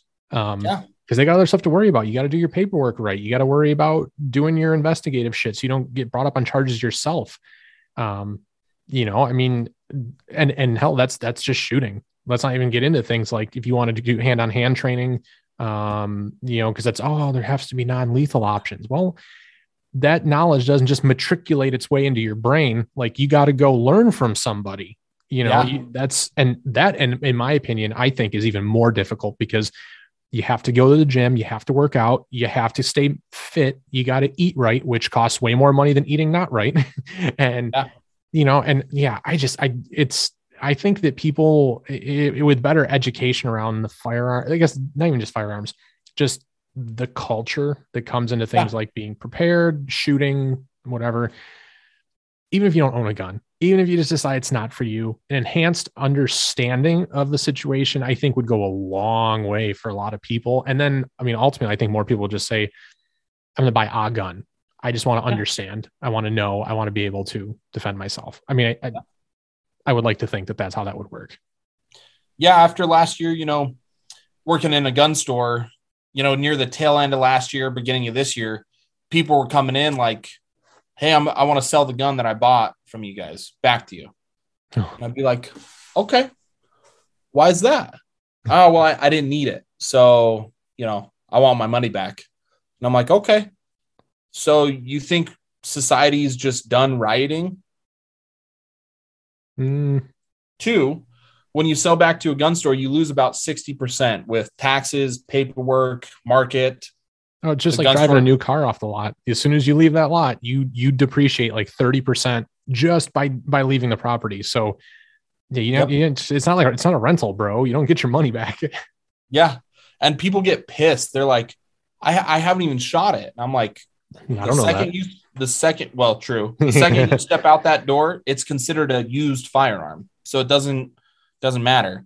And anyways, tangent here, but people just, want simple solutions and simple answers, and nothing in life is that simple. And especially when you add rioting, civil unrest, and the fact that like no one's in charge of my security and personal safety but me. Like, doesn't matter. Personal accountability is huge. And I think as a society, right, it's just, we get further and further away from that. And I think that's pretty much the problem. It's like, well, that's what we have police for. No, we don't. You took away half their funding. They're 15, 20 minutes away. So who's going to protect you? And it's like, once you can kind of get down that road, people start answering their own questions. And it gets back to that original point of, so would you like to buy a gun today, ma'am? Yeah. Right. Yep. And it's like, yep. Now it makes sense. Now I want to. Yeah. So, and I think that that's a huge part of like what either directly or indirectly that you guys do with 1911 Syndicate. Just the education piece is huge. People need to understand what they're getting into, as well as have like I hate using the term safe space, but a safe resource or something to go to answer these questions. Cause it does suck, I bought my first gun. My brother bought his Glock 43. I was like, dude, that's what I want on a Glock, man. And I'd never shot anything before. Yeah. My firearms knowledge was pretty specific to that scene in U.S. Marshals where Tommy Lee Jones tells Robert Downey that he can fill a Glock with sand and it'll still shoot. And I was like, fuck yeah, that's what I need. And I got sold an M&P Shield instead. Yeah. But it's like you have questions. You don't want to seem like you're an idiot. So like you're always apprehensive to ask, or at least I was. I have no shame in telling that story. Like I didn't want to seem like less of a man because I didn't know about a firearm. So I was like, yeah, I know Smith. I've heard Smith and Wesson. Yeah, fuck yeah, let's do it. Instantly regretted it. I was like, I should have bought a Glock. So having a place where people can come to get those answers or, just to immerse themselves, in that. And like, hey, maybe a scar isn't for me. I thought it was. And then I watched the video and now I don't want one. You know what I mean? Yeah. Like, or maybe you do. I don't know. I mean, more power to you for what they are. I don't want one, but it's nice to be able to look at what you guys do and say, okay, this is what I learned from this. This is what they could tell me about it. This is what, Chris went through.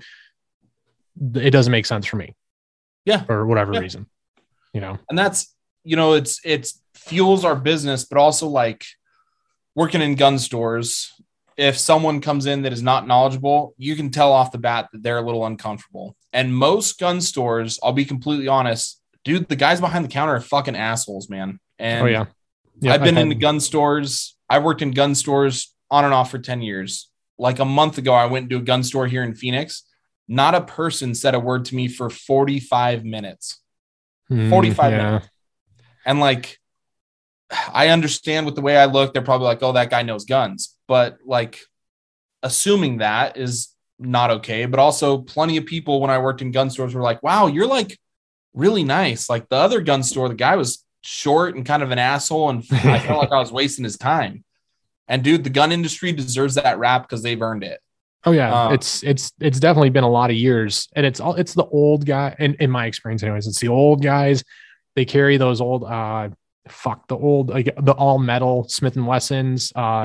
Who can ever remember all the numbers for the model, or a 1911, and, leather Galco holsters and shit. They're like, oh, you don't want that. And it's like, once you do find somebody that can actually help you with this stuff, it's nice to be able to come back to that resource. I mean, we had a local gun shop here. Unfortunately they went under because they just couldn't compete, but super nice, all kinds of questions. If you bought the part through them, they would install it for free type thing. Like they'd sit there. I hung out with the guy like a bunch of different Saturday mornings and like watched him install it, or I installed it and he helped me and stuff. And I think that, that's where you start to build that confidence and that comfort, and that's huge. Like, and I only went back to them and then they closed. I'm like, well, fuck, now where am I going to go for all this shit I want to spend money on, and it sucks because honestly, I've not found like that next, local gun shop for me. I thought I did, and they fucked up the work that they did on my Glock, on my trigger.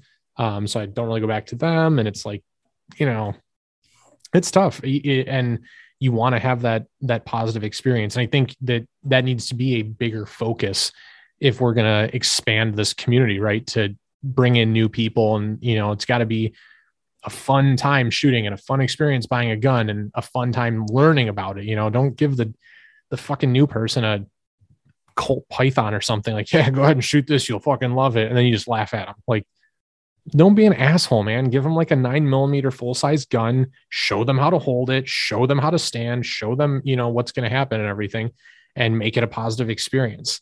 Yep. Yeah. And that's what's funny too, because people are like, we got to stand up for our rights and like, we got to be a community. It's like, dude, why would I want to be a part of this as an outsider? Like, exactly which part of this is attractive? Exactly. And then, Jake and I are very upfront on the channel, 100% civilians, all the stuff we learned is from cool guys. And we all started there too. At one point, I was the guy in the gun store that didn't know shit. That we all got to start somewhere. So when I'm talking with new shooters or like friends that are getting into it, liberal friends that are starting to buy guns, like we start basic and there's no question you can ask that's unacceptable. Like, let's just start at the bottom and go from there. And one cool thing I have noticed is, are you familiar with Superior Defense? I am not. Okay. So it's kind of a small niche, limited edition drop stuff. They make gear and, rifle cases and stuff, but it's just like a bunch of dudes like our age who like grew up skating, who grew up watching all the global war on terror stuff, who grew up watching Call of Duty and playing Call of Duty that enjoy guns. And we understand the serious side of it, but also the fun side of it.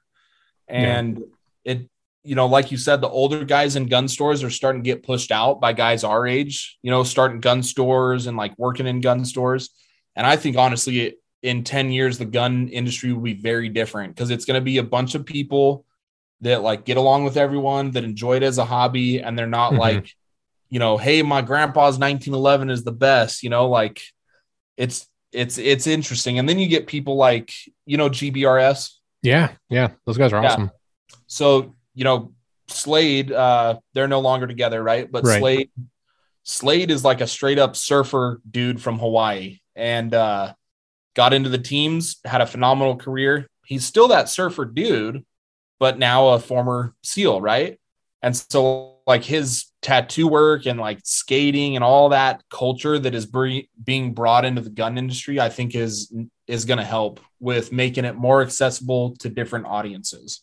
Right. Yeah, no. And I think those guys do a good job with their content and their information. I mean, it helps a lot that they give out, that information while still being, relatively approachable. I think one of their, videos, it's like, I don't know, 3 minutes, and it's just them walking through carbine setups. And the one guy is, just got a Vortex red dot on here, nothing special. And it's like, I remember watching that. I was like, hey, I have one of those, and it's like for somebody who's looking and getting into this, it's one of those like reassuring moments where you're like, hey, maybe I don't have to have quite everything that's super top of the line. And maybe I'm okay to, have something that's not quite, top tier, and they make it easily digestible too. I think that was one of the tough things when I started learning about this stuff was like, looking at different rounds and ballistic coefficient and, and ballistic drop and ballistic calculators. And I'm like, all right, pause video, start Google searching what the hell this means. And it's like,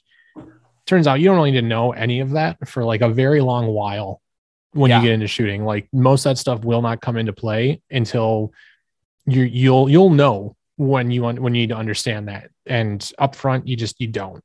And again, it comes back. Those same guys are like, here, shoot this Colt Python. It'll be fucking hilarious. Are the same guys that want to talk to you about why you need to shoot this gun over this gun because of all these different statistics and, muzzle velocities. And it's like, you can find a more approachable way to say like, hey, you want a faster round. Yeah. And it's like, and that gets to the point of, oh, I want something faster. Oh, okay. Why? Yeah. Like, well, because this, and this. Oh, okay, perfect. What would that be? An AR-15. Oh, okay, perfect. And that's a 3-minute conversation that you didn't have to make them feel like a fucking idiot for not knowing what's going on. They understand. They want to know more. It's a positive interaction. There you go. Yeah. And that's it. It's unfortunate that some people are so kind of rude about it.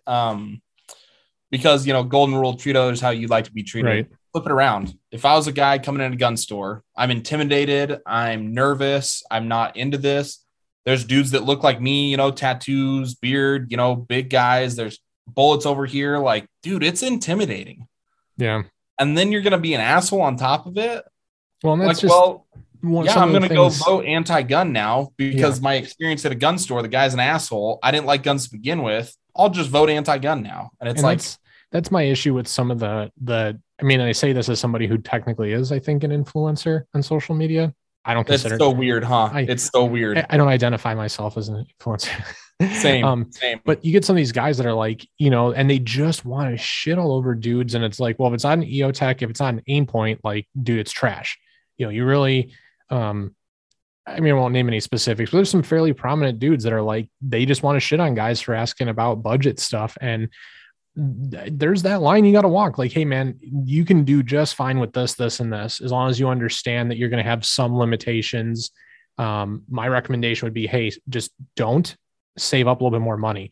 If you want to have it right now, if you just got to, man, then here's, minimum acceptable. And, it doesn't matter. Again, the one class I went through, some of the guys that shot the best were the ones with like a hollow sun red dot. And, the one dude who was running an EOTech everything, not that great.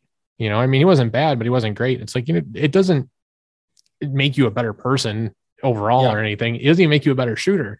It just means that your gear's more reliable. Yeah. That's all it means.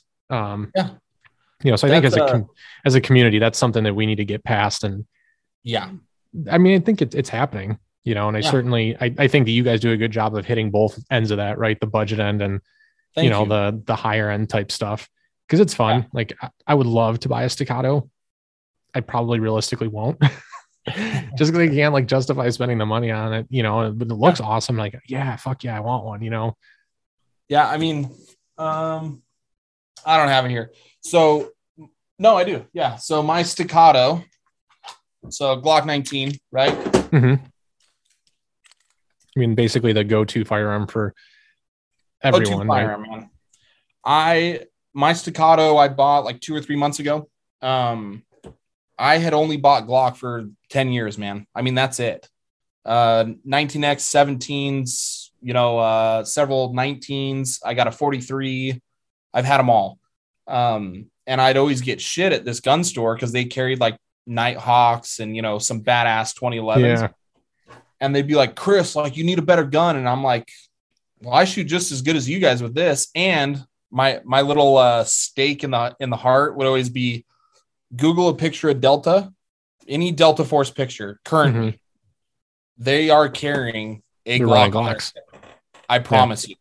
And so when people would give me shit for that, I'd be like, well, when Delta stops using it, I guess I'll find something else too. And that's a pretentious, I'm kind of being an asshole, but at the end of the day, this $2,000 gun is not going to shoot nearly as well as someone who's put 30,000 rounds to a 19, who knows where the trigger breaks, who has trained all day, every day on it, right? Exactly. Your learning curve is quicker on this for sure. But like at the end of the day, like the dudes that actually go do cool shit for a living, like if a 19 with iron sights is good for them, it's good for me because the chances of me ever using this are very slim. Exactly. So it's an ego thing, and it's a need to be like the cool guy and have the cool guy stuff. And dude, I was that guy for a long time. I probably still am. I love all the Gucci shit. We've said this like 2 or 3 times now. Yeah. But like at the end of the day, do you know who Mike Pannone is? I've heard of that name. Yeah. So he was a Force Recon Marine and then went to Delta and served there for a long time. Mike instructs now out of Tucson, Arizona, just south of me. And he posted a video the other day, and he's got some Gucci guns, some really nice stuff. And he was like, people may not like this. I don't really fucking care. I don't care what gun you have or what the setup is or anything. If you can run it and you can run it well, good on you. It's good enough for me. And I'm like, damn it, dude. Yep. That's amazing. Because when you start meeting guys like that too, like Jason, the tier 1 dude we had on, he's not really like a gun nut. Like he was the lead for the 416 project, but like it was a job for him, which is very interesting and a little hard to wrap our brains around. But as guys that are so focused on that part of it. Yeah. Yeah.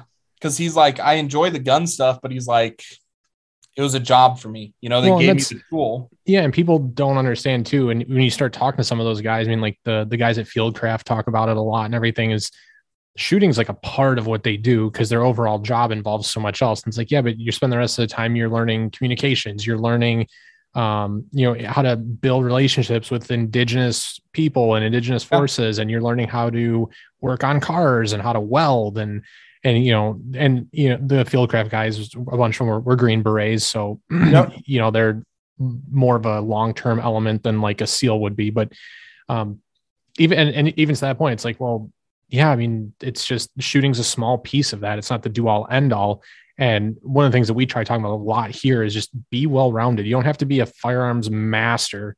One of the things I actually tried focusing on or have focused on for this past year really have been to expand beyond just firearms. I got my ham radio license, worked on that, getting that set up, spending more time learning how to do land navigation, learning how to hunt and track. Well, some tracking, not so much hunting. Cause I'll be honest, it just, me in the cold, it doesn't bother me, but like, I just talked to my buddy and he's like, yeah, I spent 11 hours outside. I was like, it was 40 degrees where I was at in Cleveland, bro. 11 hours in Northern Michigan sounds real fucking shitty. I'm gonna be honest with you, so but like learn how to do that stuff. Cause I mean, ultimately that's probably going to get you a lot further than the firearms training will. I mean, realistically, medical training, stuff like that is going to carry you a lot farther, or at the very least, it's going to complement what you know how to do with the firearms. And it's like, you need to know a little bit of everything to be well-rounded and be successful. Yeah. Yeah. And the medical portion is huge. And I'm glad that people are harping on that a little bit more. And again, self-admittedly, there's times where I was like, man, fuck the medical shit. That's boring. Like, I want to learn how to shoot, you know? Yeah. But statistically, the chances are there. I was driving to a training course. If you're familiar with Chris Costa. Yep. Oh yeah. So me and Jake did a private course with him 2.5 years ago. Driving there, I had a full medical kit in my bag, and I have some medical training and was going to school to be a physical therapist. So like, medical medicine stuff I enjoy. Yeah. Well, right, 10 cars behind me, a dude on a motorcycle got rear-ended, launched into oncoming traffic, and bad. Oh yeah. Grabbed my medical kit, first guy there, and long story short, the guy ended up living, and I didn't think I really did anything. I was like, I don't know, I cut his shirt off, I cleared his airway, like did everything you're supposed to, right? EMS came, they took it from there. Well, my dad works in the medical field, and I told him the whole situation. He's like, dude, you saved that guy's life. And I'm like, no, he, someone would have helped. He's like, no, dude, like that guy was dying. And at the end of the day, I didn't need a gun in that situation. Nope. But how many traffic accidents do you see a day? Oh, I mean, it's hard to leave the house without seeing something, even just a fender bender. I mean, and people still get hurt in those, obviously not as severely, but I mean, talk about leaving the house with I don't leave the house without my gun. Well, do you leave the house without your medical kit? Like mine, I have one that lives in my car. Like I'm fortunate enough that we have a sponsor partner here with the Prepared Mindset, My Medic. So I have one of their MyFat kits that lives in my car. So then, the wife and I went down to Cleveland for the weekend to go see Burt Kreischer. We had one of those in her car.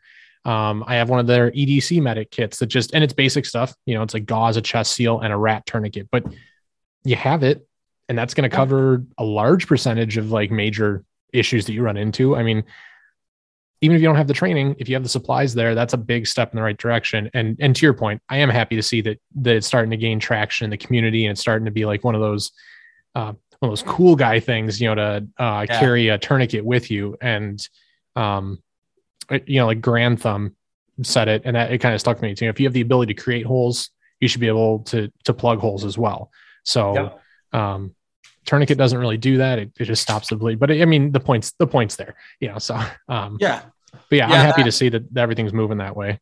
Same. And I need to get on that My Medic kit and order some stuff. Cause I just need some MyFax for my vehicle, like you said, and for some other things. So I'll definitely need to check them out and order some stuff, because you can never have too much. And get medical training, man. Like there's so many resources out there now. So many guys host TCCC classes and all that other stuff. And I got a buddy here who's done some content with us. We did a TCCC kind of like entry level, and he wants to do some more. And that's on my list for next year. I have the same buddy that I was talking to that was hunting this past weekend. I met at one of his get-togethers, a friend of theirs who's a certified TCCC instructor.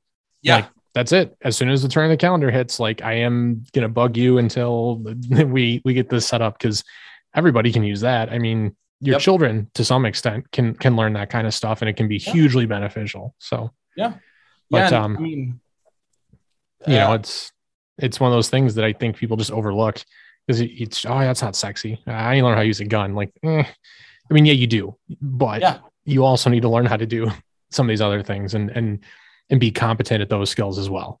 Yeah. And let's go worst case scenario, right? Bad guy breaks into your house. He shoots off a couple rounds. You shoot off a couple rounds, take him out, look over, and your wife's got a hole in her. Right. So you saved your wife's life by killing this guy, but then you're slowly going to let her bleed out because you were too prideful to get some medical training. Like, dang, man, I don't know how I'd sleep at night. That's a rough way to go. Yeah. You don't really want to. Yeah. It's like, well, I saved us. And then I kind of killed us. I saved us, sort of. Kind of, and heaven forbid any of that, obviously, disclaimer, heaven forbid any of that happens. But car accidents, our TCCC guy, his daughter's handlebars on her bike Mm-hmm. We're missing the rubber thing. So it's just the steel tube like we all had as kids. Yep. Oh, no. She turned, hit a bump, plugged. I mean, yeah, a good sized wound. It's a gunshot, you know, and she's oh, yeah. pumping blood, dude. Packed it full of gauze, quick clot, got her there. I'm like, was she going to die? You know, hopefully not. We don't know, but he sure as hell prevented it. Yeah. You never really get to that point to where it was a question. You know, you knew how to handle it in the immediate time and then either wait for EMTs to show up or you can get them to the hospital yourself if it's close enough, whatever. I mean, you can respond accordingly. And that's the important thing. You know, I mean, that's what I kind of enjoy about that is it doesn't have to be something, if you're not comfortable with firearms or whatever, the medical training is just as valuable. You know, for all the abilities and the power that you have to take a life with defensive training and things like that, you have the power to give a life, save a life, whatever, however you want to put it, by having that knowledge, you know. And I think it really is, it's undervalued. And I think you're starting to see it, you know, in T-Rex arms with the sidecar that holds the tourniquet now, I think was a big step. Just unfortunately, it took something like that for the community to start getting behind it as much, you know. I mean, that wasn't the catalyst, but I understand. Now all of a sudden it's like the new Gucci thing is like, I got my gun and my tourniquet, bro. What up? Like, and it's like, okay, cool. Thank you. I don't care, you know? Yeah. Good for you. The rest of us just carry it in our pocket or a backpack or whatever. But as long as you have it, that's all I give a shit about. Good for you, man. Yep. You know? Yeah. I carry a rats in my like messenger bag, you know, and I got a couple stowed in the truck here and there. And it's just, again, I'd rather have it, not need it than need it, not have it. Exactly. You know? No, 100%. Yeah. Well, Chris, it's been awesome, man. I really appreciate you taking the time. You know, before we kind of wrap here, can you just tell everybody where they can find you on social media, man? Yeah. So my personal Instagram is just Chris Blau, ChrisBlau, no space, all lowercase. 1911syndicate.com is how people get in touch with us for real estate help. And then on YouTube and Instagram, we run the 1911 Syndicate pages for both of those. And Jake kind of runs those pages. I still just run my own page. But it's just fun gun content for just normal dudes, you know, like when you go to the range and hang out, you and your buddies talk guns, you may not know all specifics. And you even we try not to do this, but you may be misinformed on something. And that's okay. Cause like, we're all just enjoying guns and our hobby of guns, you know? So 100%. That's where you can find us. And I want to thank you for your time and invite me on, dude. Anytime you need a guest, I'd love to jump on, man. Like I enjoy this, and you know, I enjoy meeting people and connections, and to a fault, I enjoy that stuff because I just enjoy talking to people. So thank you for your time, and tell your wife thank you for letting me steal you for a couple hours. Likewise. And no, I'll definitely be in touch in the future. You know, next year we'll get you guys back. We'll get you back on, and you know, happy Thanksgiving. And, you know, and have a happy holiday season and everything. And we'll definitely be in touch, brother. Cool. Yeah, no, same to you. I forget that it's Thanksgiving, and yeah, you have a good Thanksgiving, and yeah, we'll talk soon. All right. Take care. Cool. Thanks, brother. Well, there you go, everybody. That was Chris Blau of the 1911 Syndicate. I had a great time talking with Chris. I'm planning on getting together with him in the future. We're going to talk suppressors. We're going to talk rifles. We're going to do some cool stuff coming up down the line here. Certainly a wealth of knowledge. And if, like I said in the beginning, if you guys haven't checked out their YouTube channel, search 1911 Syndicate. Him and his buddy Jake, they do just awesome stuff. Some of their cheap gun challenge things are really, really fun. They also work, they did some things with Jeff from RDR Gear. You know, just awesome content, and some of like the most just down to earth dudes you're going to find out into a community. I really hope you guys enjoyed it as much as I did. That's all I have for you guys. At the time of this recording, it's November 23rd. So, from the team here at Prepared Mindset, we wish you guys a very happy Thanksgiving. We hope you're taking the time to get together with family, acknowledge what you're thankful for, and just enjoy life. You know, a year ago this time, things were very, very different. I know for the first time in my life, I didn't get to see my family on Thanksgiving, and I'm first and foremost very thankful that things are very different this year. So get out there and enjoy that turkey and have a great time with your family, and then get right back out there and train. You know, like we always say here, you know, work hard, train smarter, and until next time, be prepared.